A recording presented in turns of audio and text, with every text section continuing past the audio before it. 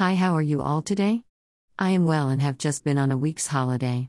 It was fun exploring and also relaxing. What is your favorite thing to do on holidays?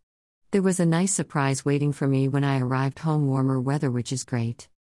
This week I have been reading the book of Nehemiah. He was upset to see the state of Jerusalem after the 70-year captivity and began a rebuilding program. His task was the city walls. These had been badly damaged. One amazing fact before we go further. The people rebuilt these walls in 56 days. That is a massive achievement. They must have had supernatural power from God to do that. But the most amazing thing is that they did it, holding their tools in one hand and their sword in another. This occurred after opposition arose. For me, this is a beautiful picture of us building the kingdom of God. The wall is the kingdom built up of living stones, people, where Jesus is the cornerstone. This wall is not finished yet, as many more people need to be added into the kingdom. It won't be completed until Jesus comes on his white horse, after the rapture. So, who are the workers? You and I. God needs us to build this wall. Jesus has come, lived, died and resurrected to give us all we need. God also sent the Holy Spirit to us to assist us. So what do we need to build this wall? Tools and swords. Tools are things like your voice, computer, serving plates, kindness and the other fruit of the Spirit, musical instruments, books, etc. The tools represent our giftings and talents to serve people, and our sword is the Word of God, where through it we can give encouragement and teaching.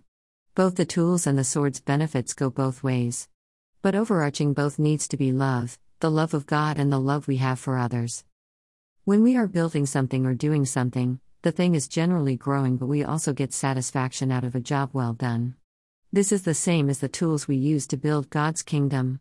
Our giftings build others up but give us satisfaction too. If you are a preacher, the tool of your voice, when used in love, can build others up, and as you see them grow, you get satisfaction in that. The sword works the same way.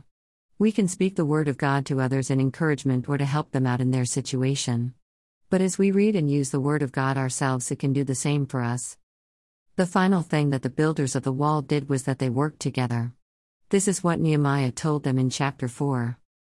And I looked and arose and said to the nobles and to the officials and to the rest of the people, do not be afraid of them. Remember the Lord, who is great and awesome, and fight for your brothers, your sons, your daughters, your wives, and your homes. On the wall as they worked, they were to build for others, their children, their spouses and their homes. They were required to look out for each other, and if one was attacked, they were to go and help. Each had their section of the wall to work on. In the church today, we each have our section of the kingdom of God to build. There is no point in getting jealous of someone else as their section has not been assigned to us. We each have our own section. We are to build our section not alone, but with our family, leaving none behind. When one Christian is attacked, we don't join in the attack but go and help them out. This is a picture of what God requires each of us to do: stay in our section, build ourselves and others, use the word of God, and where required, help others to build their bit of the kingdom. There is one purpose in God because there is one God, and if we each do our part, the kingdom will be built. Have a great week and keep living the life God intended for you. Bless you. Karen. P.S. Please download a copy of my new book called From Egypt to the Promised Land and leave a review on Amazon if you liked it. Thanks.